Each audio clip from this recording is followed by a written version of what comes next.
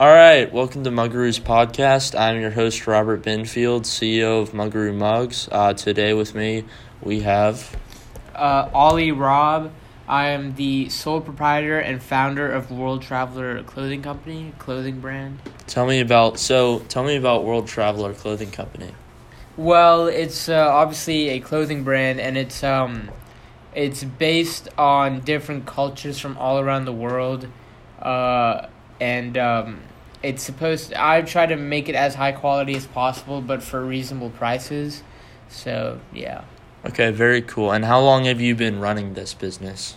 About maybe 4 to 5 months. Just started. It's still a new entity. Yeah.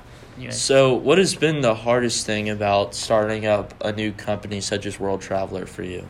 Well, getting a customer base, or building up a customer base that will start purchasing your products, obviously, because there's a lot of risk associated with that, and obviously if you make products and no one buys, then it's a big waste of money. So obviously that's a big and getting the customer base itself so far has been probably the biggest challenge, I'd say. Do you use market test by using like Facebook ads to see what kind of products people are interested in by leveraging the amount of clicks so you can minimize the risk? Well, we don't use Facebook, but we do something similar of the sort with Snapchat and Instagram, which are more mainstream. So that's our reasoning for going with them.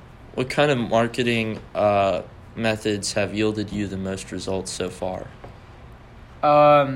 Well, particularly just advertising the product itself in a real-world environment on Instagram. And I say real-world environment because people have got to know that your idea is like the real deal and that it's not some scam. So, you gotta, like, for example, ours is a picture of someone wearing the actual shirt. So, you gotta make sure that people know that the product is real. So, do you manage everything in your company currently? Your social media, your online store, is that all managed by you, or is some of it outsourced? We don't do any outsourcing at the moment. I control all of that, which is at times a bit strenuous, but it's nothing too hard to handle. Okay. And where do you plan to take this business? To the most successful place possible. There you go. Good answer. Yeah, thank you. So who are what clothing companies would you say you're most associated with? I wouldn't say I'm associated with, but I got the idea from looking at designer clothing brands and how lots of them, like, for example, let's say Chanel says Paris underneath, and obviously those are big designer brands, so I'm not associated with that, but I got my idea from the fact that they, like, a lot of these brands, it's a common feature to say where they're from. Like, for example, I believe Gucci says Milan or Rome, for example, so I got the idea of basing it off places from that mere common feature.